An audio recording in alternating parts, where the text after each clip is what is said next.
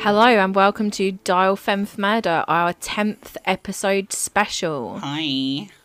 And we've got a special guest with us here today. We sure do. Sammy, Hi guys, it's me, Katy Perry. Oh my god, it's Katy Perry. It's Katy Perry. I came here to finally announce that I'm actually JonBenét Ramsey. Oh my god, literally. Yeah, That's an exclusive, guys. We were supposed to be holding that back to the end. We were supposed to be holding that back to the end. You know, it was going to be a bombshell at the end, but you know, let's start strong. Let's start strong. Let's do it. You know us California girls. Mm-hmm. Exactly.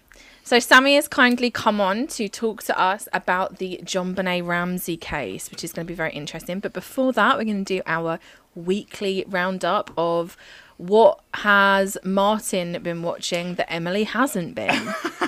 Well, actually, I haven't really been watching much because I finished Blackish, me sad, because I love Blackish, and I finished that, and then I just watched The Great British Sewing Bee, which is really What the hell is that? It's basically like Project Runway but British, so they're all really like you know, they're all, you know, cup of tea, like they have like, you know, when in Project Runway and stuff, when the judges are talking, everyone in the like green room are like bitching and talking shit about each other.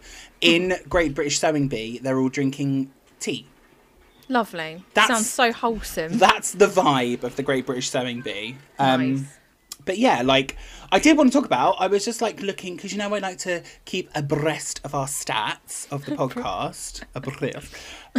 We now have like 125 followers on Spotify. Happy days. I make up 100 of them though. Oh.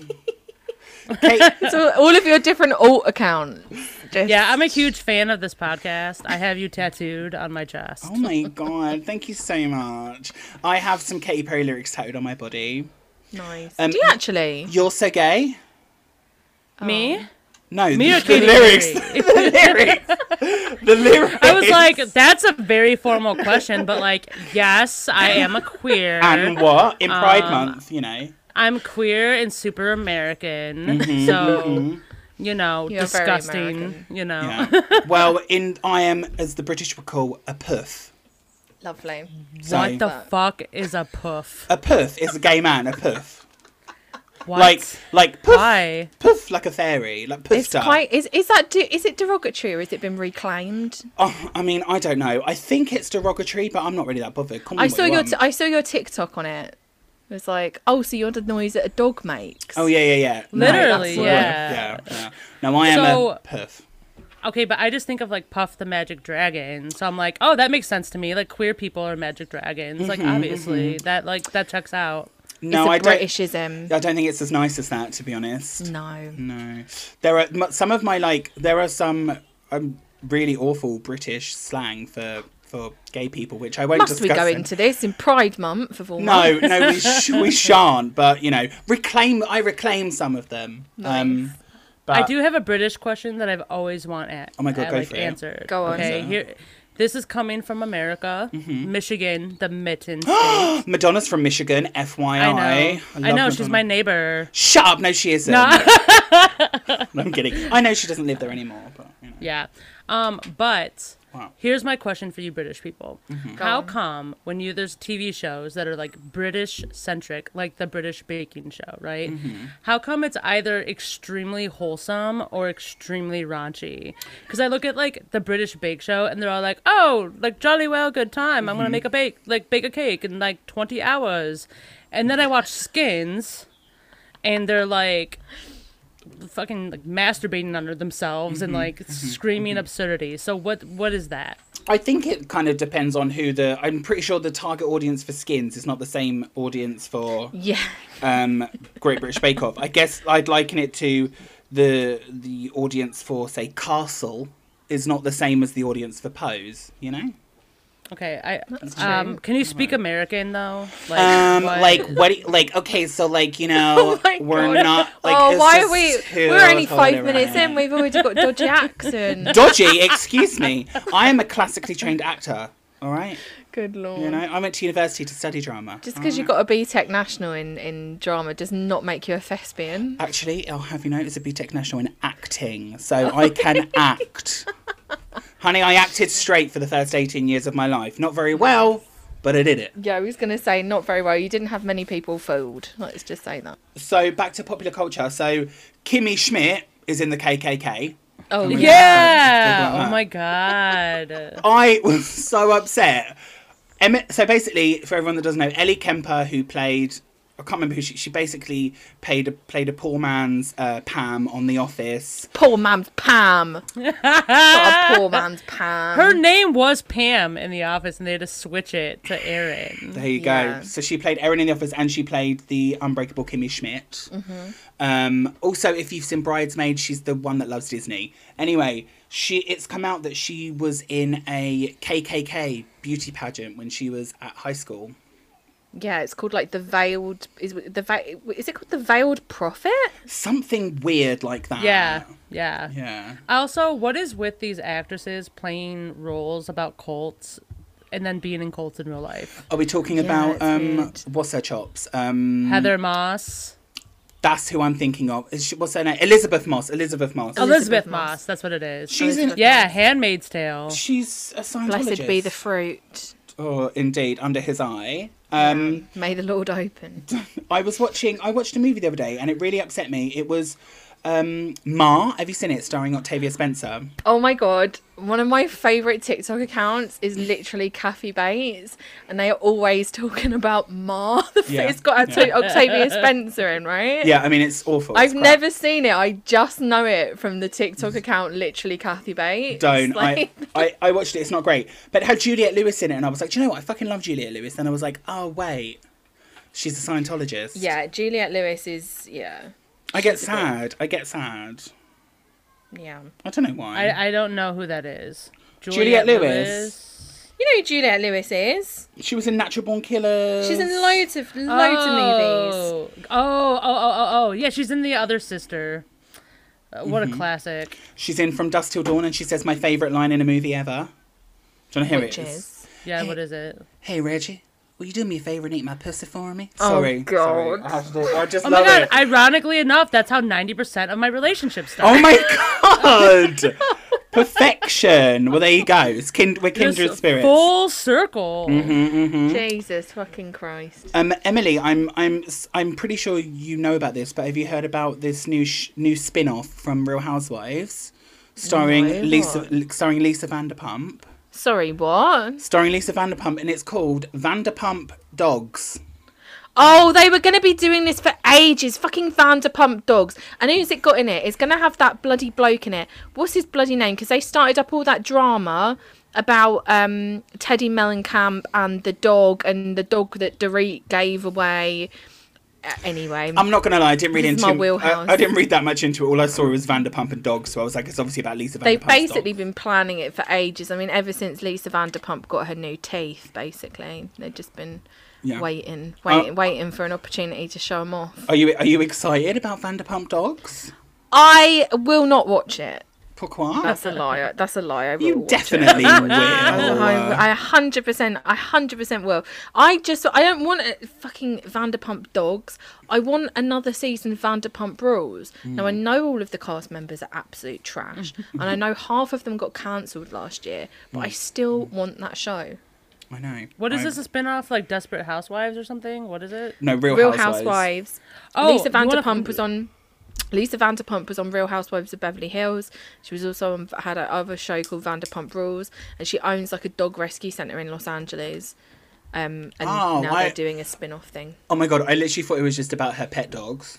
No, she's got she literally has a shop called Vanderpump Dog. Oh, okay. And it's going to be like about the staff that works there and stuff. Well, that serves me right for not doing my research and just reading a headline and being like, oh my God. Exactly. Terrible. Do you want to know a really interesting statistic about the Real Housewives? Go on. So it turns out I am the only American ever who's never seen a single episode. Ever. Yeah. I'm the only one. That's insane. The single only one, yeah. Wow. Not even Real Housewives of New York? You're missing out. Nope. Beverly Hills is the best, and the new season's phenomenal. Real Housewives in America is like the Harry Potter phenomenon, like in the 90s. Like, everyone in America has watched it. It's... everything. Can we discuss Harry Potter just real quickly, right? Real quickly. Must we? Of course we can. How do we feel about people that still love Harry Potter, even though J.K. Rowling is a vile transphobe? I think you can separate the stories and what they meant to people when they read them from the person that wrote them. I guess so, but I think it's kind of like still listening to Gary Glitter's music. Do you know who Gary Glitter is, Sammy? But then do you... Yes, yeah. Yeah. But then do you feel the same way about Michael Jackson? I don't listen to Michael Jackson anymore. Well, you're never going to listen to Thriller again. No, never listen to Pretty Young Thing. Literally, I have a disco... I love disco music. In Pretty Young Thing, inappropriate. I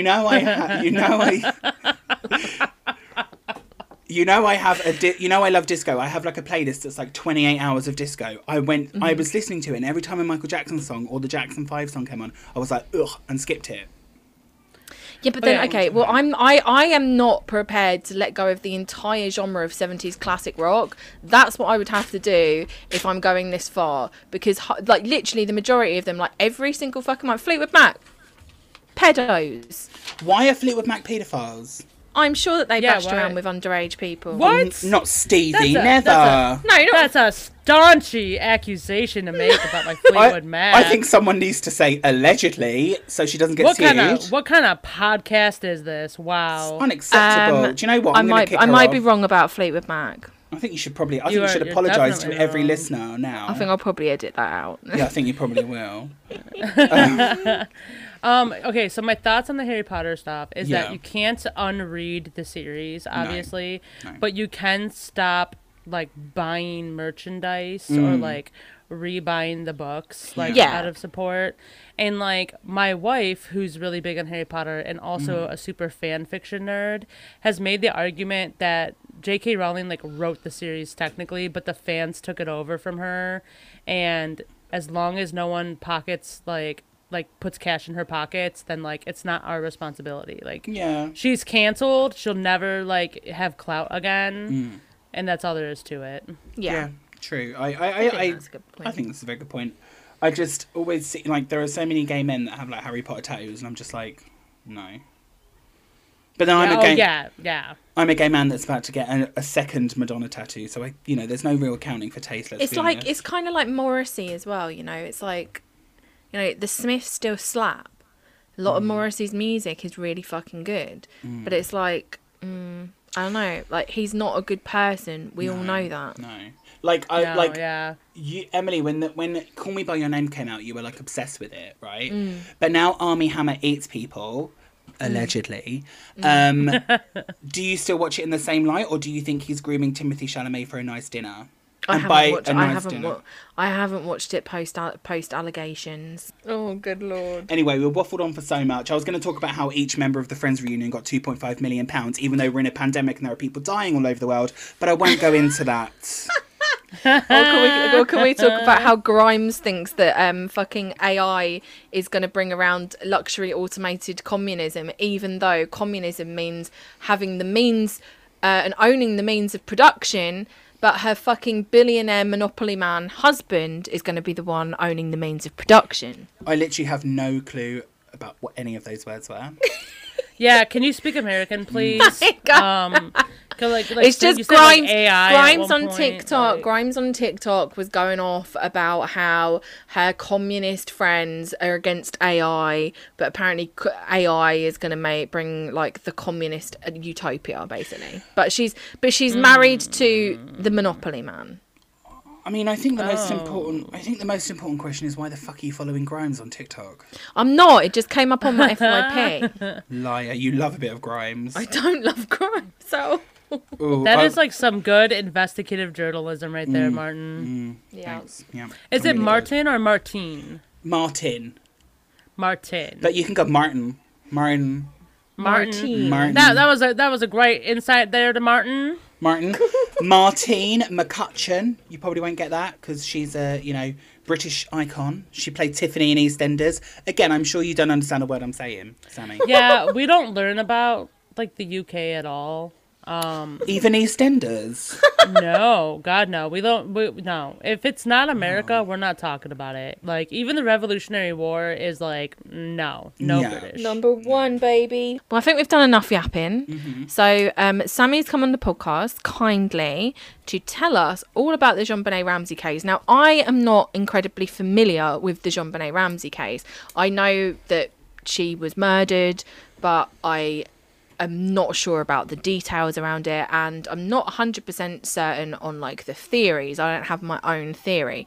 So Sammy's going to tell us about like a bit of background on the case, what actually happened, like the things that we can like factually prove, and then some of the most popular theories around the case. Katy Perry.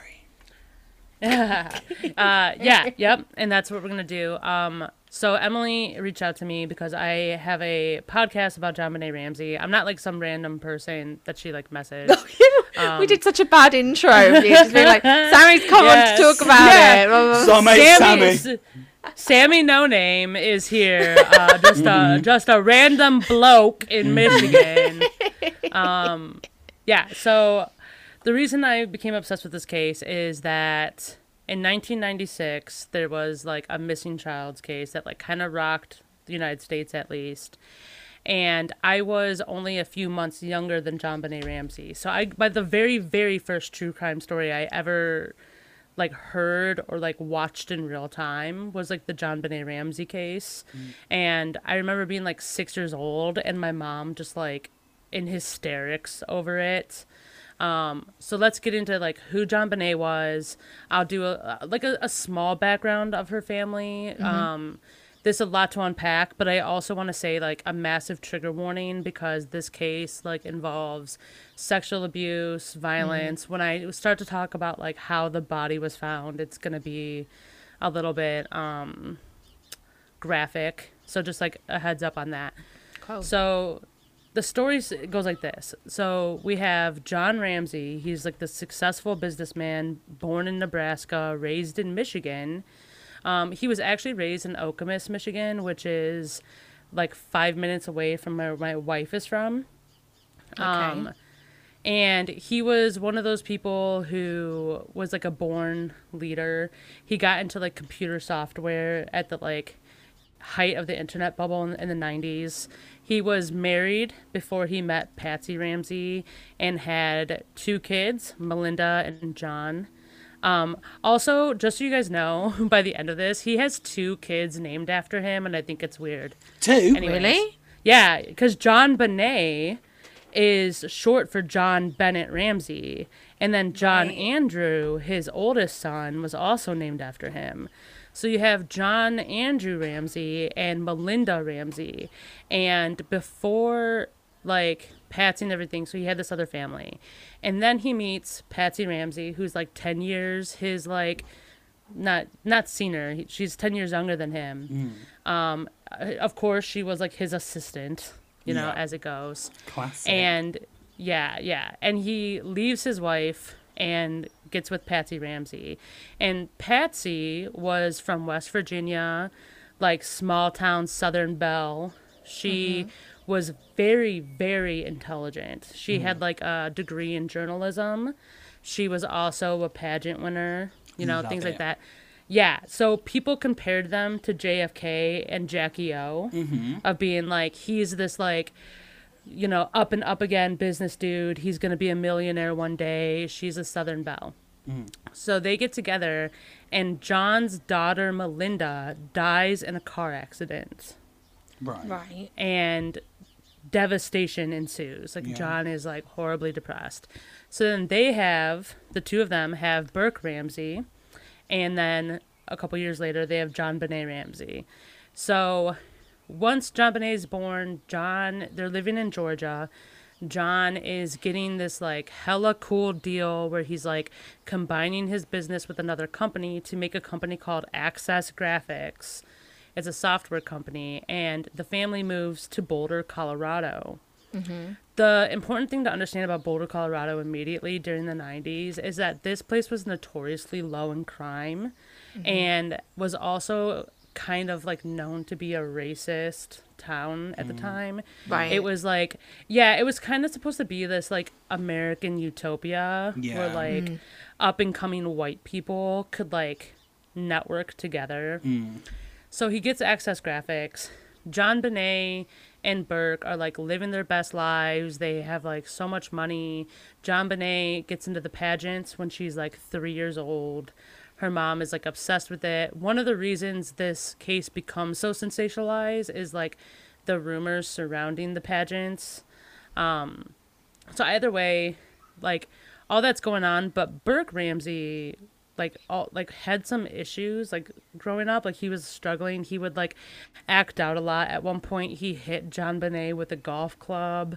And Patsy Ramsey ran her to the hospital to a plastic surgeon. So like not to like a doctor first, just immediately to a plastic surgeon. Because she was I guess their cash cow for the pageants. Yeah. And well, she like didn't really bring money in. I mean, these pageants, the way this like case made it sound was that like she was this international like pageantry person, but she wasn't. It was actually like just really in Colorado. Oh, okay. But it's the status behind the pageants. Right, okay. Yeah, like the clout. Yes, absolutely. And that that kind of clout is what got Patsy Ramsey like to college. She got like scholarships through pageants. Right. She became like a self-made woman through pageants. It's like this big obsession. So here we go into like what happened here though. On December 25th, so it's Christmas, 1996, the Ramseys, the whole family, goes to a Christmas party at their friend Fleet White and Priscilla White. Remember those names because they will come back later. Okay. So they go to this like Christmas party. Just so I can remember. Yes. Fleet White and Priscilla White. Okay, cool. So the Ramseys go to their Christmas party. Everything's going great. There's this like infamous photo that from the party of them like sitting like a family and like whatever. They leave the party around 8:30 p.m. and they go around to their different friends' house to leave presents for them and their kids, like on the porch, which I guess is a thing that people did, I guess. I don't know. And then they come home around 9 o'clock and they put the kids to bed around 10 o'clock p.m. The next day, December 26th, they were all going to wake up early to get on their private jet to go to Michigan. So they were like well off. Oh yeah, by this point, by 1996, John's company was hitting their $1 billion mark. Wow. Oh, damn, okay. Yeah. And he was the CEO. So, yeah, they were millionaires. The house they lived in, and this is important, was a 3-story house that was like 7,000 square feet. Wow. It was absolutely huge. So this is how the story goes. Patsy Ramsey wakes up the next day. It's December 26th. She said that she wakes up at 5 a.m. And when she went downstairs to go make coffee, she saw a 3-page letter on her stairs.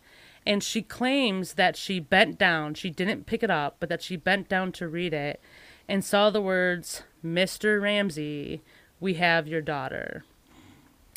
And she claims that she ran upstairs and JonBenét was not in her bed, and that she called John. She started screaming for John to come. He also went downstairs, like squatted down to read the note, and then they called the police at 5:52 a.m. Okay. And so they call the police, and if you want to listen to the 911 call, it's so wild. She's like, "We have a kidnapping," like. It's all muffled. It's all crazy. Police. What's going on? 5515th Street. What's going on there, ma'am? We have a kidnapping. Hurry, please. Explain to me what's going on, okay? There's a note left and our daughter's gone. A note was left and your daughter is gone? How old is your daughter? 6 years old. She's blonde. 6 years old. How long ago was this? I don't know. I just found the note. And my daughter's gone. Does it say who took her? What? Does it say who took her? I don't know. There's a ransom note here. It's a ransom note? It says FBTC. Victory. Please. Okay, what's your name? Are you Patsy Ramsey? I'm the mother. Oh my God. Please. I'm sending an officer over, okay? Please. Do you know how long she's been gone? No, I don't. Please, we just got out and she's right here. Oh my God, please. Okay, please, there's somebody. I am, honey. Please. Take a deep breath. Please, okay? Hurry. Patsy. Mm-hmm. But then she gets off the phone with the police and starts calling her friends. So she calls Fleet and Priscilla White, the names I had you guys remember, and she calls Barbara and John Fernie, her other friends, and invite them over to the house. What? Why? Yes. So the police get there at 5:57 a.m. The first police get up there, and a minute later, their friends start coming over. So by around 6:10 a.m., there are 5 police officers, 4 of the Ramsey friends, and then by 7 o'clock, her priest comes as well. Right. And the police are there? Yes. And so the thing... Oh, go ahead. Well, I was going to say, like, aren't they trying to, like, aren't they supposed to secure the house? Because obviously if she's been kidnapped out of the house, then they need to, like, secure the house, do, like, fingerprints and all that kind of stuff. I mean, from watching several a true crime documentary, it's small town America in the 90s, so it doesn't surprise me that the friends around and, you know, the priest is coming and everything, you know. Yeah. But it's okay, it's not surprising that they would invite them, but it's surprising that the police would allow that scene to be contaminated by that many people being allowed in the property. I don't know. For a lot of documentaries and a lot of stories I've watched in the smaller towns and places like that, where when it's a police force that's not used to dealing with such crimes like these, like kidnapping, they're not as well equipped. I mean, I could be wrong, but from what I've seen, it can happen. Yeah, you're both technically right. So Detective Steve Thomas, he's the one who ends up taking this investigation. In his book and in his police notes, he was talking about how it's Christmas time in Boulder, Colorado, and those who have seniority at the police station were able to take time off, like, for the holidays, and those who were newer had to stay and work. And so no one that showed up at the house that night was, like, a detective. They were all, like, beat cops. They're the same people that are, like, directing traffic. Right. Yeah. So and the protocols aren't necessarily going to be followed. Yeah. Yeah, and according to Steve Thomas, the protocol is when dealing with a kidnapping case, you remove everyone from the house, including the family. You take the family down to the police station to be watched after, and you show up in an unmarked car so that they don't know that there's a police presence there, and you secure the household, and then, like, do what you need to do, essentially. Yeah. None of that happened, and I gotta be honest with you, this is only gonna get worse. Okay. So they don't secure the house whatsoever. You have all these people coming, and 2 victim advocates arrive, and the purpose of 2 victim advocates is to help console the family, like make sure they're drinking water, making sure they don't, like, run into a panic attack or do something crazy. Instead, these victim advocates came in, and, you know, Patsy Ramsey wasn't ready to be consoled, and so they started cleaning the kitchen. That's bad. It's wild. And they don't know it yet, like the police and stuff, but the kitchen is actually, like, a very important part of the crime. Right. So they start cleaning the kitchen, and then Fleet White, so I told you to remember his name. Yeah. He comes to the house and, like, in very good nature is, like, looking around the house everywhere, okay? And he, you know, notices that there's a broken window in the basement and, like, runs up to tell everybody, and John Ramsey is like, I actually broke that window, you know, a few months ago because I locked myself out. And he's like, okay. So just to amplify that, he's running around this house and, like, other people are looking around. So, like, the crime scene is completely damaged at this point. So they're waiting around for, like, a ransom call is, like, what's happening. Yeah. And everyone is freaking out. Well, at one point, and this is found in the police records, John Ramsey goes unaccounted for 2 hours. So for 2 hours, How? yeah, it's a huge house. It's a 7,000 square foot house, and for 2 hours, the police cannot find John Ramsey. No one knows crazy. where he is. I know, it's insane, especially when you think about it, like from a detective standpoint. Like, you don't know who could have taken this child. So like their friends could have taken them. Like the father could have taken them. Like, no one should have been in that house. Yeah. No, definitely not. I mean, surely they would, as a detective, you would think everyone's a suspect, right? Exactly. Yes. So to You cordon off the whole damn house. You cordon off the whole Exactly. damn house. Everybody would be outside, and it'd just be the cops that are inside. Yeah, man. Yeah, exactly. And, you know, one of the detectives around 7 o'clock a.m. are like, we need to go talk to Burke Ramsey, because, like, if he saw anything or heard anything. And they went up and he was sleeping, and they were like, oh, never mind. Like, we'll talk to him later. I would have woken him up. Yeah. I don't know why they let him sleep in there. But then at 9 o'clock a.m., the Ramseys ushered Burke out the door into, like, their friend's house so that he wouldn't be around. So things are going really slow. No ransom call is made. And then at approximately 1 o'clock p.m., Linda Arndt, she's one of the police officers at the scene, tells John Ramsey, who is, like, very visibly anxious, to go, like, look anywhere, like, search the house top and bottom for her, to, like, give him something to do. And so he and his friend Fleet White go to the basement, and John goes directly to this, like, hidden door in the basement. So, like, their basement is, like, huge. It's the same size of, like, the, like, main part of the house. Yeah. Right. And when you go into this, like, back room, there's, like, this other smaller door that looks like a utility closet, but it actually goes into a wine cellar. And John opens the door, and there is the body of JonBenét Ramsey. Right. Yeah. To put an emphasis on, like, how hard it is to find this room, their maid of 6 years didn't know that room existed. Oh my god! And he went straight for it. He went straight to it, and Right. he went into the room, picked up her body, and took off the duct tape that was across her mouth. So when he gets in there, and this is the trigger warning that I was warning everyone about. When he sees her, she's on the ground, her rigor mortis has set in, her arms are over her head, bound, like, lightly together with nylon cord. She has a piece of duct tape on her mouth, and she's blue, like she's, like, cold to the touch, like she's gone. Yeah.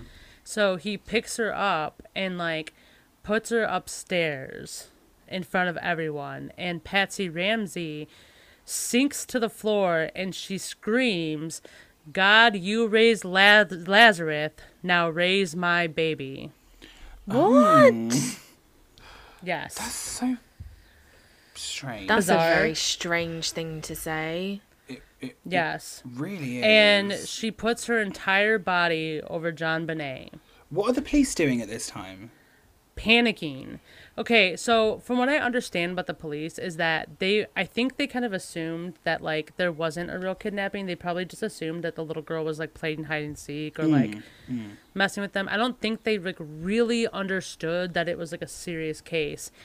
And Linda Arndt, she's one of she's like the main police officer that's there. Yeah. In interviews later stated that when John Ramsey brought JonBenét's body upstairs, she mentally counted how many bullets that she had in her gun, because she was convinced that she was going to have to shoot him at some point. Oh my god. The fuck? Sorry, so how old was JonBenét when she was murdered? I just want to... 6 years old. Yep.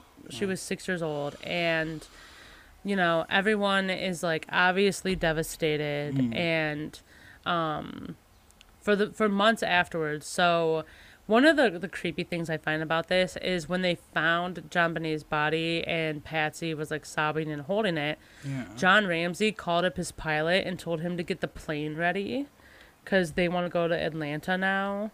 And the police were like, you can't leave the state. Like, this is an active, like, murder investigation now. And he, like, got all weird. So obviously, like, you know, the Ramseys leave their house and they go to their friend's house. The coroner comes.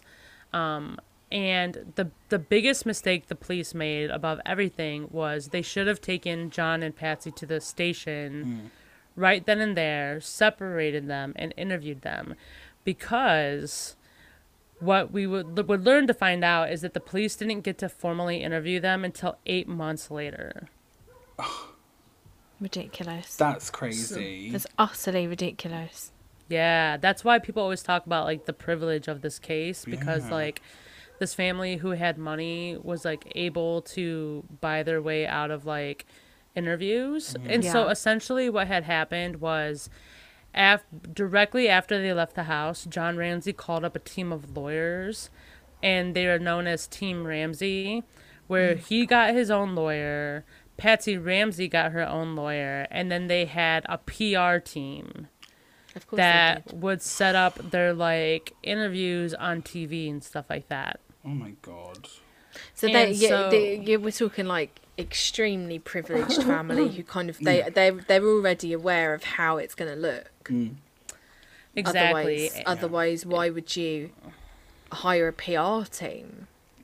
Exactly. They had, it was Team Ramsey, and these lawyers were, like, congressional lawyers. Like, they are, like, the top of the line. And, like, basically from the moment the Ramseys left that house, like, and they had a wall of lawyers around them, the police couldn't touch them. Like, the police were not allowed to get warrants for phone records, for credit card records, like, any basic, like, investigative tool. And instead, the Team Ramsey lawyers would send them hundreds of, like, suspects, like, a week to, like, make them look into, like, all of these random people. To kind of, to take their mind off of the Ramseys, I guess.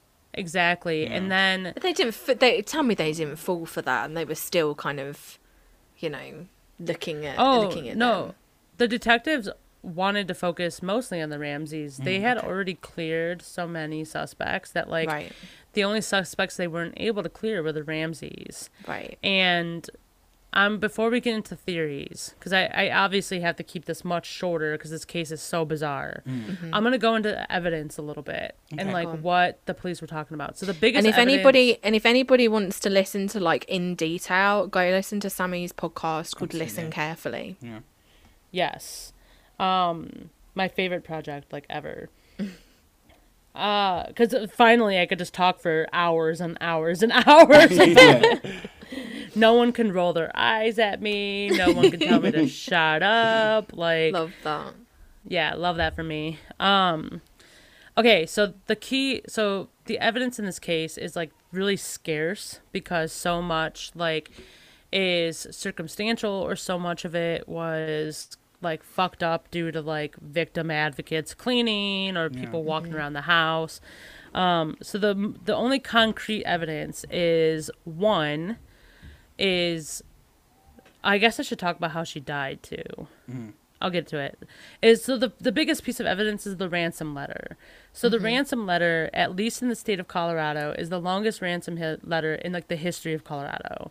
3 pages is a bit of a whopper. Wow. Yes, 3 pages. And it is a very, very wild, weird letter that I would like to read you both because I think it is important to understand, like, why this case is so crazy. Yeah, absolutely. Go for it. I should have pulled it up before I was like writing checks my mouth could not cash. You would think I'd actually know it by heart by now. I have the first page memorized, but okay, ready? Yep. Yeah, go for it. Mr. Ramsey, listen carefully. We are a group of individuals that represent a small foreign faction. We respect your business, but not the country that it serves.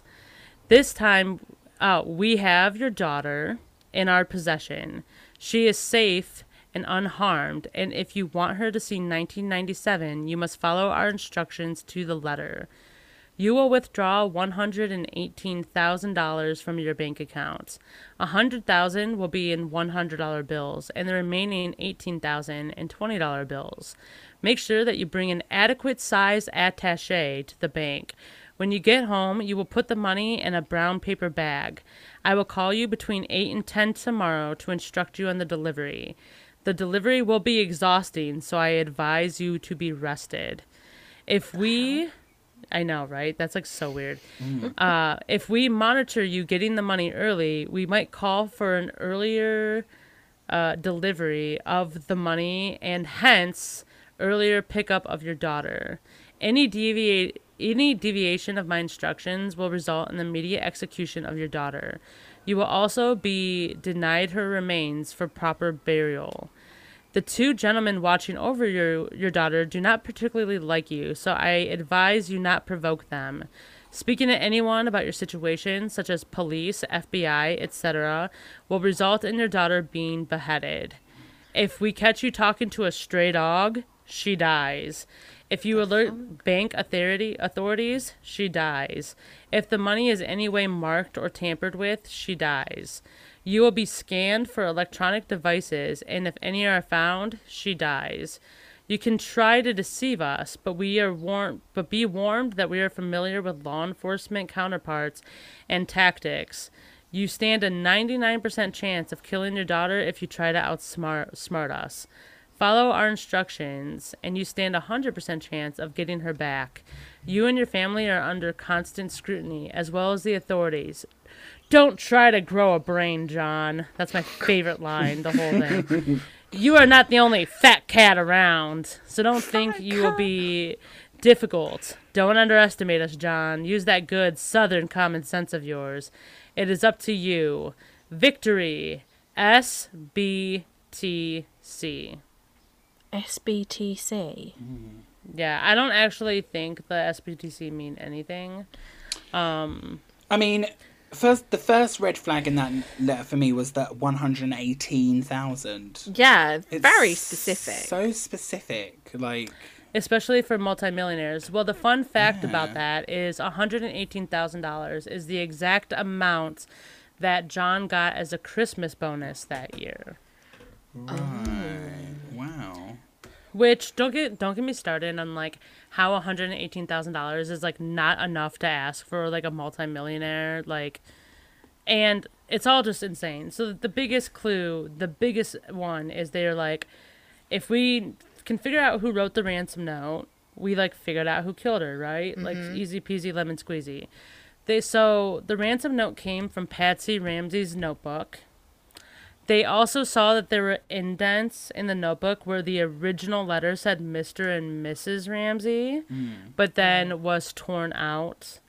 The pen was also used, like, it was one of Patsy Ramsey's pens. And there were, like, 20 pages of this notebook, like, ripped out. So there could be up to 20 copies of this letter. Or like 20 different, like they've tried to write it 20 times and then just this is the one that they've done. What the hell?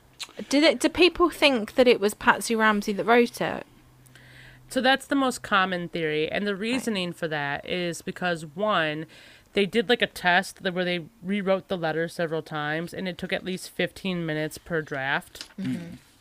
So who has that like kind of time to like chill in someone's house unless they like killed JonBenét before that, which messes up the timeline of events. What about handwriting? Okay, so they took 67 handwriting samples from like 67 different suspects. Right. The only person that they could not rule out was Patsy Ramsey. Oh my gosh. But here's the thing about handwriting analysis, and you'll hear a lot of people argue the validity of it, obviously, but people who do handwriting analysis can never say, like, this is 100% the person who wrote it. Yeah. They have to either rule them out or not be able to rule them out. Yeah. And so this became such a big part of the case because the Ramseys, like the team Ramsey, had hired their own handwriting analysis experts, but even they couldn't discount Patsy Ramsey. Oh, really? Yeah, so anyone who like thinks it was like an inside job from the family, like this is one of the biggest reasons that they claim is that the handwriting was so similar. It came from her notebook. It was a very long, feminine like style handwriting. Like men tend to be more straight, like to the point, and women tend to be like, this is why I feel the way I do, and this is the thing, you know. Also, they used the word attaché. Yes. That doesn't scream man to me. Just saying. I don't even know what an attaché is, but it sounds fancy. It is. an attaché is basically a briefcase. Like, it's just like something to carry other things in. So yeah, like, a man would just say, bring a bag. Right. If they were to say bring anything. Yeah. Like, I feel like if this was a real kidnapping, or at least like was gonna be a kidnapping, it would be like straight to the point. It'd be like, I have your daughter, I want $118,000 delivered to me at this time. Yeah. Or like, yeah. wait for my instructions. You know what I mean? Mm. Another big piece of evidence in all of this is the pineapple. Right. So I don't know if you guys have heard about the pineapple. Now you say it, I remember. Yeah. So this is the part of this where I'm going to talk about what was the cause of death. And again, trigger warning, because it's so sad and it's so violent. So in the autopsy, which I have looked at several times and had a coroner tell me what it meant, so the cause of death was strangulation. So around her neck, when they found her body, there was a garrote around her neck. Do you know what a garrote is? It's Like a barbed thing, isn't it? So a garrote is like a sailing tool usually, but is essentially like you have a piece of wood or anything and you tie like a rope around it and you put it around something and you tighten it. So you like twist it to like make it hold something. You don't just like, So a garrote was made out of one of Patsy Ramsey's paint brushes and nylon cord. And so it was death by asphyxiation, and she also had a head wound where she was clearly like hit in the head. It didn't bleed because it cracked the skull, but it didn't crack the skin. So she has like lesions on her head that they know was like after the strangulation because there were no white blood cells present. So like nothing came to rush to the injury. Right. And there was like small ligature marks like around her wrists for like the nylon cord. But the biggest reveal in the autopsy is that she had undigested pineapple in her stomach. And the reason that this is important is that pineapple directly puts a wrench in the Ramsey timeline of when they got home and when the kids went to bed. Right. So Fleet White and Priscilla White has stated over and over again that they've never had pineapple at their parties. Like, no variation of pineapple. So we know that JonBenét didn't eat the pineapple then. Right. When asked the Ramseys if they had given her pineapple, they adamantly refused, even though police found a bowl of pineapple on the kitchen table that had milk in it and a glass of iced tea next to it. And the only fingerprints on the bowl were Patsy Ramsey and Burke Ramsey's. And the only fingerprints on the glass was Burke Ramsey. Oh my God. And then all we know is that JonBenét had like pineapple in her system. So clearly she had pineapple. But the Ramseys to this day adamantly refuse to say that she had any pineapple that night. Mostly because had she had pineapple at like 8 p.m., for example, it would have been digested. Because pineapple is pure acid and so is your stomach. So it would have dissolved like very, very quickly. So they know that she died very quickly after eating pineapple. Right, so they're like, oh no, she definitely didn't, because if she had eaten pineapple with them, if they had said that she'd eaten pineapple, it would mean that they were very like close to her or like with her around the time of her death. Exactly. Yeah. Right. Exactly. And they have always stated that they were asleep the whole night, didn't hear anything. Which is, like, also, like, I used to think that was suspicious, but then I realized, like, how big this fucking house is. And, like, JonBenét and Burke's room are on a totally separate floor than, like, Patsy and John, so I'll give them that one. Yeah. So let's talk theories, because it's the best. Cool. I'm going to start with, like, the least likely, which are the conspiracy theories. Katy Perry. So obviously, conspiracy theory number one is that JonBenét never actually died that night, but was stolen by Hollywood to create an industry plant known as Katy Perry. Wow. I give this about a 12 out of 10. Like, I 100% think that solves it. I literally, I have never That's wanted. it. I've never wanted something to be so true in all my life. Like, honestly. Well, and I think that, like, Katy Perry, like, also likes pineapple, so, like, all checks out. There you go. Absolutely. does That's check it. out. Smoking gun. We might as well wrap up now. Okay, bye guys. Thanks for listening. Thank you so much for having me. Like, all of this was really just to, like, create the song Hot and Cold. It's so thank you so much for listening, guys. Go listen to Listen Carefully podcast for more information. Also, don't forget to stream Katy Perry's new album. I'm kidding, she doesn't have a new album out. No one cares. Sorry, carry Go on, next yeah, theory. That's fair. Okay, so theory number 2 is that JonBenét was a victim of Jeffrey Epstein and what's that woman's name? Ghislaine Maxwell. Ghislaine Maxwell. And I was going off about them earlier on. Oh my god, dude. I sometimes I really hate when, like, new conspiracy theories come out about the JonBenét case, because anyone with, like, a general knowledge of it can, like, debunk it immediately. Yeah.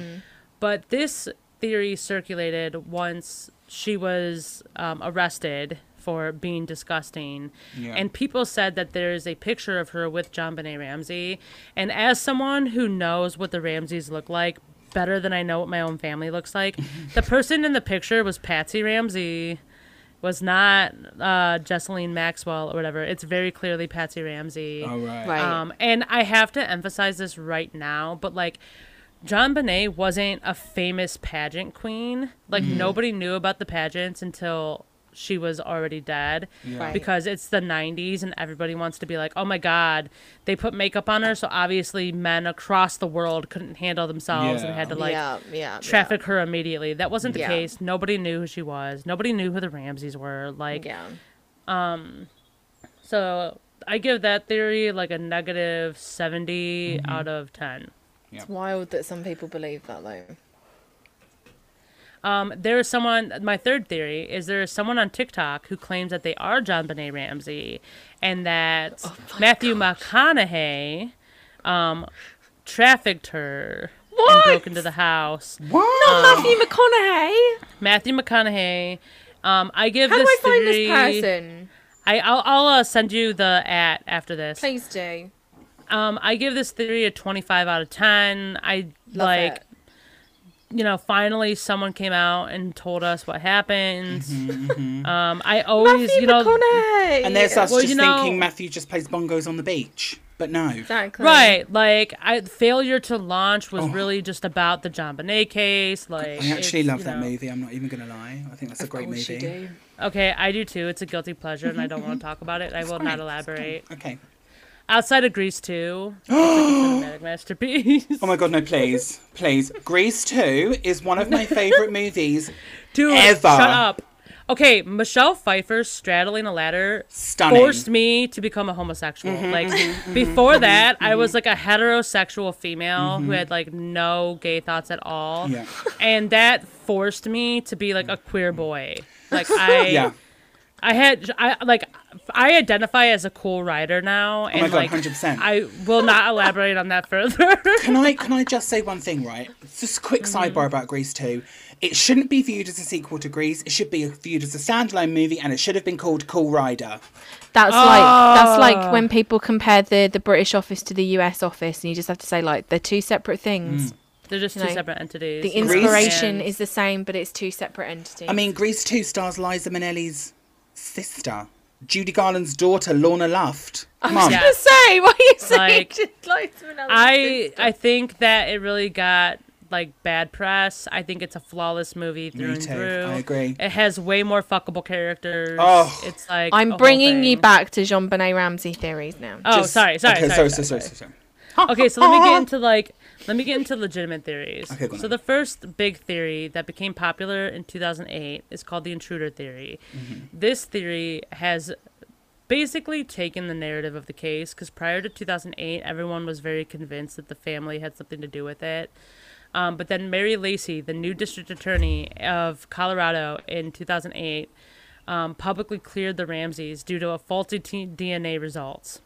Right. I'm not going to go too into the DNA because it makes my head explode, but essentially, like, they found DNA on her that it was composite, like a mixture of like small bits of DNA that could be from it's touch DNA. It could be from anything. Right. Mary Lacey like knew it wasn't valid and not permissible in court, but she cleared the Ramseys anyway.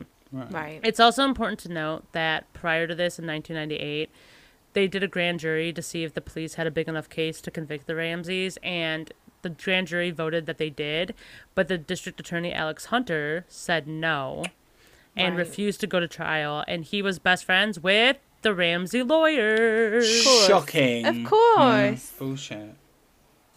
So let's talk about the intruder theory. So back in the 90s, the DA wanted to push the narrative of an intruder theory. So they brought in a detective named Detective Lou Smith, who was famous at the time for solving a murder from a girl who they thought the parents did it, but due to like new evidence, they found out that it was actually an intruder. So this is like what he does. Like this is what he's famous for. Right. So the DA calls him in specifically to look into the intruder theory. Right. And that's exactly what he did. The police department hated him. They would like beef with him a lot. He was notorious for like claiming like falsities. Like he's the person who pushed the narrative that like all of the doors were unlocked that night, so someone could have just like walked in, which wasn't true. All this other stuff. So Lou Smith, after the 2008 thing, partnered with ABC to make a series of documentaries outlining the intruder theory. If you're listening to this episode and you know anything about JonBenét, I guarantee it's because you saw one of these documentaries.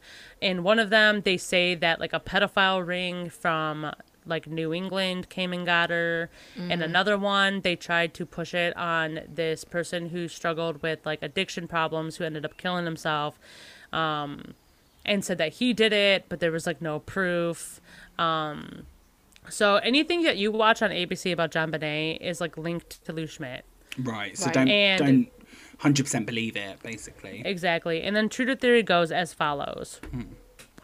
While the Ramseys were at the Christmas party, an intruder broke into the house, and it's unclear where, but you know, the basement is like what people think, because the basement like window faced an alleyway. Right. So it's like the most like it's the stealthiest place you could break in. And the intruder, while the Ramseys were at the Christmas party, looked around the Ramseys' house and they found the pay stubs from John Ramsey, which is why there's the $118,000. Right. And during this time, they wrote the letter, like the ransom note, which is why they had so much time to write it, and then hid under the bed of the guest bedroom. And the guest bedroom window overlooked the garage, so you could easily see if someone's pulling up. Right. So once they saw the Ramseys pull up, they stayed still under the bed, waited for everybody to fall asleep, and then they went into JonBenét's room. They hit her with a taser, causing her to pass out. They then took her body downstairs and tried to put her body into a suitcase to like leave with, but she obviously didn't fit in the suitcase, because who would try to put a 6-year-old in a suitcase is like beyond me.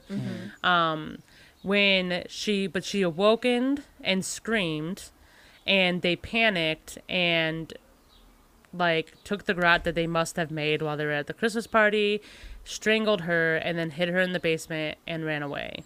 So that's like the basics of the intruder theory. Right. Like in order for the intruder theory to work, all of those things have to be true. However, it's plausible. It is plausible, but I think Sammy's about to debunk that. Yeah. I am going to debunk it with one fucking word. Pineapple. True. Yeah. Where in the intruder theory does the pineapple come in? Also, and again, trigger warning, in the autopsy, they have found that she had undergone sexual abuse prior to that night. So essentially, and this is going to get like a little graphic, but essentially they found that in the 7 o'clock position, like up towards like the hymen area, there was bruising that could only be caused from penetration. And to put this in like an understanding, had she like been experimenting with like masturbation and stuff like that, like her fingers wouldn't have been long enough to get to that area. Right. The bruising was consistent with fingers. Like, the size of it wouldn't be caused by, like, penile penetration. Right. So the autopsy basically says that not only was she, like partly sexually abused that night, but she was also sexually abused prior to that night. Wow. And they know that she was sexually abused that night due to bleeding of a broken hymen on the vaginal wall. Right. And because there weren't enough white blood cells to the scene, although there were some, it's implied that the sexual abuse happened like moments before the like killing. So this idea that an intruder panicked and panic killed her doesn't make sense, because there was, that we know of, like some sexual abuse that happened prior to her death. Mm-hmm. Now some say that the person was sexually abusing her and then she woke up and screamed. But then you have to kind of put common sense into it and be like, well, why would you sexually abuse her if you're like trying to kidnap her? Like, you could do that later. That seems really risky. Yeah. I personally, I don't ever say what I think the theory is. I do think I understand what happened that night. But I can 100% say that there's nothing in the intruder theory that seems possible to me. Mm-hmm. Mostly because there were no like tread marks from tires anywhere nearby. This is a close-knit community, and this would have had to happen within like they, in order for this to have happened in the way for it to make sense, the intruder would have had to like kill her by like 11 o'clock p.m. for like rigor mortis and everything to kick in the way that it did. And like, so that gives them 1 hour after the kids were like allegedly put down to sleep, which seems like reaching. Am I saying it's like completely not possible? No. But do I think that there's enough evidence to convey that it happened? No. Right. Okay, so I'm sorry, you were gonna say something? It's just I don't know what to believe. Carry on. It's so complicated. Well, the next three theories, and that's when I'll end, is after these three, are going to make it more complicated for you. Okay, great. The first theory is by Stephen Thomas, the detective on it. He's never swayed from this theory. He's 100% convinced that this is what happened. Stephen Thomas believes that Patsy Ramsey killed JonBenét that night. And what he thinks happened was that JonBenét had a bedwetting problem. Right. And like, I guess like what I did not know about this prior was like, I guess like the psychology behind parents who like have kids with bedwetting problems is like a lot of parents snap about it. Like they like go insane because they like they think it's like something the kid is doing on purpose. Yeah. And we know prior to this night that Patsy Ramsey had a severe issue with the fact that JonBenét would wet the bed. Right. Right. And so the theory goes like this. They put JonBenét to bed around 10 p.m. after she has a bowl of pineapple with her brother Burke. And she quickly pees the bed after she's put to bed, or maybe even an hour later. It doesn't really matter. Patsy's like irate about it. Also, fun fact, the JonBenét and Patsy had gotten into an argument like before the Christmas party. And I guess like Patsy was fuming with her. I guess Patsy had like an issue whenever JonBenét wanted to act like a kid because she wanted her to be like a poised like pageant queen. Right. So JonBenét pees the bed. Again, trigger warning. All of these theories are trigger warning. And she grabs JonBenét, takes her into the bathroom, and like wipes her vagina very hard. Because I guess that's also something that parents do with this problem, which is what causes the bleeding to happen. Okay. And when JonBenét puts up a fight, they think that she pushed her and her head hit the sink. Right. And then she quickly strangled her to make it look like it was something more than it was. But wouldn't... Again, plausible. It's plausible. Well, is it though? Because I thought the head trauma happened after she was strangled. Exactly. So the other part of this theory is that JonBenét was fighting her, you know, kind of being like, I don't want to like be wiped or like anything like that. And they think that Patsy grabbed her collar of her shirt, twisted it hard to like get her under control, and didn't realize she was cutting off the oxygen to her brain. Right. Okay, that's more plausible. Yeah, that is plausible. And that and that the head injury came after, and the rest of it was staging. So that was like the police department's like biggest theory was that she took her by the shirt, tightened it, and didn't realize she was cutting off the oxygen. Yeah. And fun fact, one of the reasons they think that is between the nylon cord around JonBenét's neck and her skin, there is fibers from Patsy Ramsey's outfit, which is an odd place for it to be. Like if it's on her like cheek or on her like hands, like whatever, but it was directly between the cord and the neck. And when police arrived the next day, when she called them, she was in the same outfit she was in the night before. Right. Okay. So that's one of the things. So that's like another theory. I'm really fascinated about this theory. It feels like there's something missing from it, and I'm not sure what that is. Okay. The next theory is John Ramsey as the killer. This was pushed by Cyril Wecht, who's like my favorite forensic pathologist ever. So, and his theory goes like this. John was sexually abusing JonBenét, and it was consistent in that when Patsy Ramsey had cancer and was like spending weekends in Georgia for treatments, that he was like sexually abusing JonBenét. Right. So they come home from the party. He stays up with them to put the toys together because that's what he said. Then feeds them pineapple, takes JonBenét into the wine cellar where it is rumored that the abuse could have taken place. And they think that he was trying to do autoerotic asphyxiation with her. Oh, God. And put like a rope around her neck for that reason. Jesus And she ended up dying. And that he panicked and, like, did the whole staging thing with Patsy's help. And obviously the biggest, like, point of contention with this is, like, would Patsy Ramsey help him if, like... Yeah. She found out he was, like, abusing their daughter and then killed her, like... That seems kind of weird. It's also needed to be mentioned that a lot of experts think that Patsy Ramsey had Munchausen's by proxy. Oh, really? Right. Because the Ramseys refused to release medical records for JonBenét and Burke, but JonBenét had seen a doctor 37 times in 2 years. Wow. Yeah. So that's theory number 2, and Cyril Wecht like swears by it. He said that he's like seen it happen multiple times. The biggest, like, I don't know, is Patsy helping. Yeah.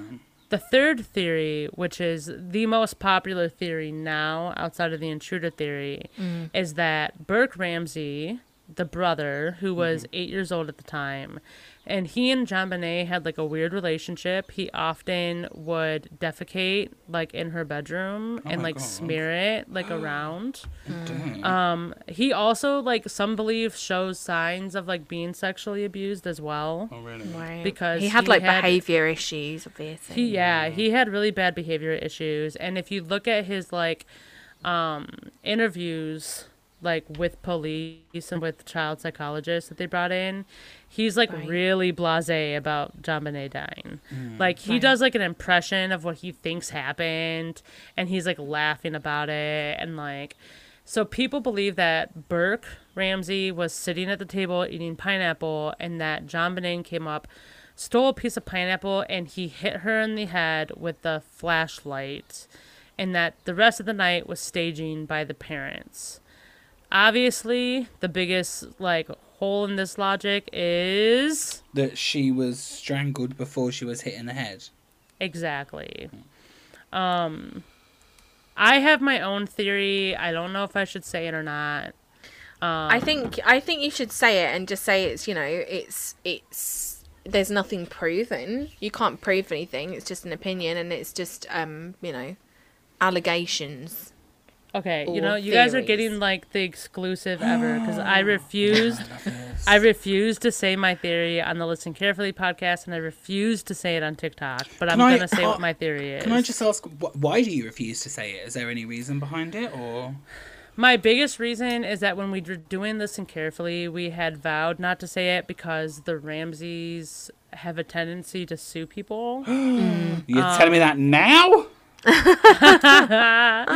Well, they tend to sue when people give their own personal theories. They don't tend to sue when people are just like talking about it. Yeah. But the CBS documentary that came out in 2016, which is excellent, by the way, that was sued out of production by Burke Ramsey and his lawyer, Lynn Wood. And if Lynn Wood sounds familiar to you, he's the dude that just got arrested for voting multiple times for Trump, and he's a huge QAnon dude. Wow. Like, really? Yes, Lynn Wood. I'm gonna Google All right. Easy. Here's what I think happened. Okay, I'm ready. So, during the investigation, the police found a dictionary in the Ramsey home that was dog-eared to the word incest. Right. I think that Burke Ramsey had been sexually abusing JonBenét. Right. I think the parents had walked in on it quite a few times. Right. And I think that they tried really desperately to, like, get him help, because we do know that Burke went to a therapist at a young age, but none of the records have been released for HIPAA violations. Right. So I think they knew it. I think the reason, like, JonBenét had such a chronic bedwetting issue was due to the anxiety induced by that. Right. And I think he used to wipe his feces around her room as, like, this, like, defiant, like, sexual thing. Yeah. I'm not sure if Burke Ramsey was also sexually abused. That's, like, you know, it could have been, it could have not. Right. So I think he routinely sexually abused JonBenét. I don't think he quite knew what he was doing, like in the way that kids do. Yeah. I think that the two of them had pineapple together, and they went downstairs to play with their toys. And I think she broke his train set. And the reason I think this is because on the side of her body, she has 2 marks, 2 bruises that are identical to train tracks. Like the experts have, like, put up the same toy train track, and it coincides with the bruises on her. Right. And I think, and downstairs was his train room, and the wine cellar that they found the body in was directly across from his train room. Right. Right. So I think she accidentally broke a toy of his. He snapped, took her into the other room. I think he tried to do the auto, like, asphyxiation thing that's Real Wet pointed out, and ended up killing her. And I think that when he realized she was dead, he shook her, because another thing that I forgot is in the autopsy, they saw a small hemorrhage in her brain due to shaking. Right. Right. So I think he shook her because he thought she was fucking around, and while he shook her, she hit her head on the floor. And then, like, John and Patsy had heard the commotion, ran downstairs, realized what had happened and how much they covered up his sexual abuse of his sister, and they went into overdrive that night to, like, make it seem like an intruder came in. I think that they told Burke to go up into his room and pretend he'd be asleep, and that's the reason they ushered him out immediately. Yeah. When, like, the police, like, wanted to talk to him, and they were like, nope, he's got to go, bye. I don't think it was, like, the accident like the pineapple did. I think Burke had a lot of rage, and I think the Ramseys knew that, and I think he was sexually abusing her. What do you think then about the guy, Gary? What's his name? Gary Oliva or Lever? Oh, are you talking about oh my God, it's Gary, the one that admitted to it? Yeah, the one that admitted to it, confessed. So we did a whole episode on, like, different suspects. It was Gary Olivia, I believe. Yeah. The thing with Gary Olivia is that he was a huge clout chaser who very often admitted to, like, killing people. Right. And he had turned himself into the police, and they were all excited because they thought they finally had answers. But then they asked him about like what happened that night, and he said he shot her with a gun. Oh, okay. And then his ex-wife and her family had to come down to the police station to be like, no, he was literally in a different state. Like, we were with him. He's fucking lying, and he does this all the time. Why would anyone want to He do also that?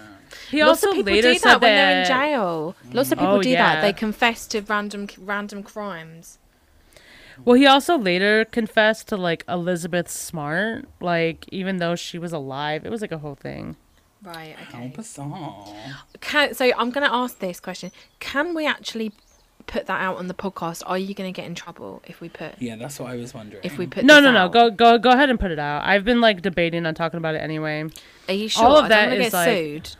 No, I don't no. want to get sued. Obviously, it's all theoretical. I stopped caring about that as much because I've seen other creators and podcasters and stuff share their opinions. Right. And I think the worst that would happen is a cease and desist. But I don't Right. actually think the Ramseys care enough about me. Right. So just to reiterate, Like if I didn't get sued for listening carefully, which was like 9 episodes of bashing them, like I don't think. yeah, that's True. true. So just to reiterate that is an opinion and is not proven fact. It's Of course not. Just Absolutely. to reiterate that. But it's hella interesting, and it's I think the thing that is so interesting about JonBenét Ramsey is there are so many theories, and like at this point, apologies for the construction going on in the background, but at this point it's like it's kind of unprovable. Like the it's been so fudged up. Like it's absolutely like the crime scene, everything, all the evidence. It's just decimated. So that the chances of anyone ever being convicted in it are slim to none. Yeah, it's pretty known that this case will never be solved unless there's like a deathbed confession. Yeah. Essentially, especially since like the intruder theory took like popularity by storm 13 years ago. Yeah. I think it sucks. It just makes me like so sad. Like, I know obviously all the stories you talk about are really sad, but like this, like sitting here listening, like there have been a few times when you've said stuff which I've felt like emotional just because it's just like a little 6-year-old girl. It's fucking horrible. It's awful. Yeah. The things that she may or may not have been subjected to are just awful. And the thing that's worse is that nobody will ever know. Really. No, exactly. Like, so she will basically always be known as this kind of like, again, not urban legend. That's not the word I'm looking for, but this kind of like massive true crime case. In popular whereas culture. At the end of the day, it's a 6-year-old girl that was murdered. Like, yeah, exactly. Someone should face justice for it because. Yeah, exactly. It's just, it's very, very, very horrible, very, very sad. Yeah. But thank you, Sammy. Yeah, thank you so much. It's for telling that, spinning that yarn. There's no yarn being spun. And the worst part is that like that's like the bare minimum that I could talk about with that case because like there's so much. No, to it's it. good, and I think really it gave me as like a total kind of like beginner to JonBenét Ramsey. Gave me quite a good overview, but like I said, if you want more, if you're listening to this and you want more, Sammy has a great podcast. And as we were talking about this, I went on the Reddit forum, JonBenét Ramsey, and somebody posted up 16 hours ago, what is your favourite podcast on this case, the best podcast? And somebody put Listen Carefully. And What? It's got 3, There you go. and it's got 3 upvotes. And the person that made the post has said, thank you, I'm checking it out at the moment. So Sammy does have a Reddit verified excellent podcast on Okay, there. I gotta be honest with you. I think I peaked in my career of podcasting with Listen Carefully. It was like, I felt like at the time that I was recording it, I was like, I'm just gonna like shout out my crazy like obsessive thoughts, and like nobody will listen, and then I'll work on a better case later. And then they got really popular, and people were wearing like Team Sam shirts. And, like, Really, I love that. I had like my like DMs were blowing up with people being like, "I'd like to listen carefully to you all night long." I was like, "What the fuck?" Well, if anyone listening to this podcast would like to listen to me carefully all night long, just know that I snore really loudly and often fart in my sleep. So now I think it's time after that to take a break. Absolutely. I've chosen to take a break this week, and once again, I have fully researched it. Happy days. This is a light. It's a nice. It's a little short one. I've chosen a little short one just because I know that we'd be talking about the case for quite a while. So this one is called "Killed by My Cat in a Previous Life." Love it already. So this is a story of Susanna Copelli, 57 of London. She says that when I put on my meditation CD, I expect to have a relaxing time. Instead, I had a past life flashback. Ooh. Same. She says, I was a Christian woman trapped by the thick walls of the Colosseum in ancient Rome. Ooh. Kill, kill, the crowds chanted. A pack of lions closed around me. I was paralysed with fear and I saw a massive male lion coming nearer. But rather than rip me to pieces, he sat on me and used his back leg to crush my windpipe. Oh my God, what a way to go. Oh my Jesus Christ. I know. Yes, she died, but it was painless and quick. So, Then the vision changed. It was the same lion running towards me, but he had become my cat, Jemima. Bloody hell, but like lion size. I don't know. She doesn't specify that, but that's terrifying. If it I'm is. just Okay, gonna but I'm also, gonna assume. like, can anybody else relate to this? I feel like this is very relatable. Yeah, everyone's cat wants to kill them. Yeah. Let's be Right. honest, yeah. Totally. I always feel like I'm locked in a coliseum with a cat. Absolutely. When people I don't shouting, have a kill, cat. kill. Anyway. Exactly. So she says, I believe the lion's soul reincarnated as Jemima so he could experience what it was like to lack power against a human. A kind of role reversal. And as a grown cat, Jemima refused to sit on my lap. She must have been scared of hurting me again. Wow. I don't think she was scared of hurting her. I just think she didn't like her. Yeah. Yeah. But that wasn't all. Before the flashback, my nickname for her was Lioness of the Copelli House. I had no clue why I called her that, but now it made sense. That's a very lioness. That your nickname? That's not a nickname. It's not a nickname. It's not a nickname. Nickname Okay, is but like mittens or something. Dibs. Okay, but like Dibs, can you guys now only refer to me as the lioness? Of the Copelli House. All right, we have to Copelli redo House. this entire podcast so that you can reintroduce me and. So you've been Katy Perry, you've been Sammy, and now you're Lioness of the Copelli House. Yeah. Yeah. Everyone. It's like Game of Thrones. I Like love it's it. like Yeah. I love it's it. like Khaleesi. Like I just have all these roles. Love that. So Susanna finishes the article saying, sadly, Jemima has passed away, but I like to think that my kindness in this life repaid her good turn all those centuries ago in Rome. It's a very weird story. Isn't it just? Also, like, come I on. don't think I understand it. Basically, I'm just going to give you a, basically she thought her cat tried to kill her back in the Roman times. I think that she is not very well. What, Susanna Copelli, 57 of London? I mean, everyone, like I said, everyone thinks their cat's trying to kill them in one way or another. Right? This is why I don't definitely. have a cat. This is why I don't have a cat. No, but at the end of the day, I have a cat right now that if she started like eating my face before I was even dead, it's like a 100% thing that would happen. Jesus absolutely, Christ. absolutely. I can see that happening. 100%. What's your cat called? I have 3 Right. because I'm a queer. Me too. obviously. I have 3. Oh, then yeah, you know. Emily, got you seem none. really Emily, you seem really like out of this. Do you want to you go? know. And, I've got no cats. I don't really like cats. Oh! Okay, I'm well, allergic that's because I've got allergies, so I'm allergic. Take a Claritin. Come on. And they also Yeah, just they exactly. scratch all the time, and they try and make bread on you, which is really annoying. That's the Yeah, it's best. adorable. I hate that because they get their nails in you and it hurts. No, that is the best. Oh Do my you know what I gosh. love? I love the boop. When they boop you with their nose. Oh, so good. Although one of my cats, what he likes to do is... And their piss stinks as well. What one of my cats likes Your to do... piss stinks. Everyone's piss stinks. It doesn't. It's clear. Scentless. Everyone drinks piss. That was my a God. Freudian slip. I just outed myself as a piss kink. I've got a piss kink, guys. I don't really. Well, is that it?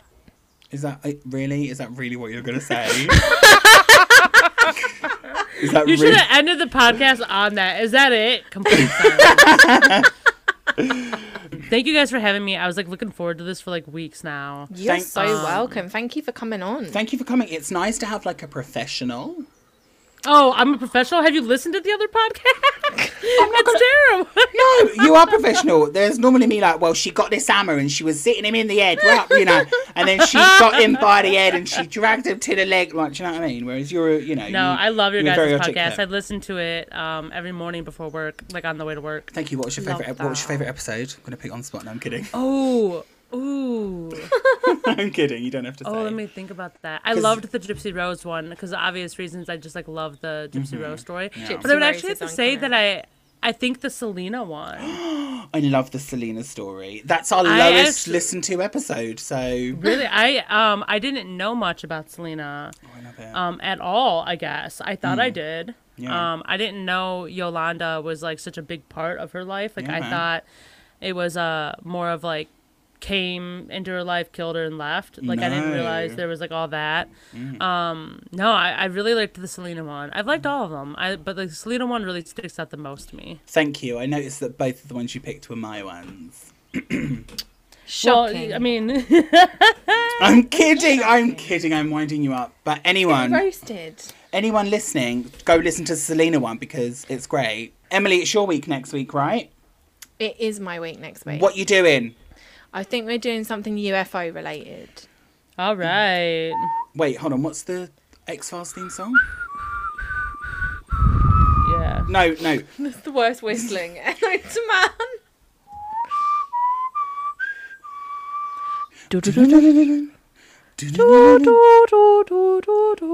So yeah, we're going to do some UFO, which stands for Unidentified Flying Object. In anticipation for the Pentagon's UAP report. Oh my God, I'm so excited. It's going to be War of the Worlds. We're all going to perish. And it's going to be great. It's going to be a UFO girl summer. It really is. I'm doing a dance that you can't see. So that's next week on Dial Femme for Murder. Bye, Thank you for listening. Thanks, guys. Bye. Thank you. I'm still sweating my tits off.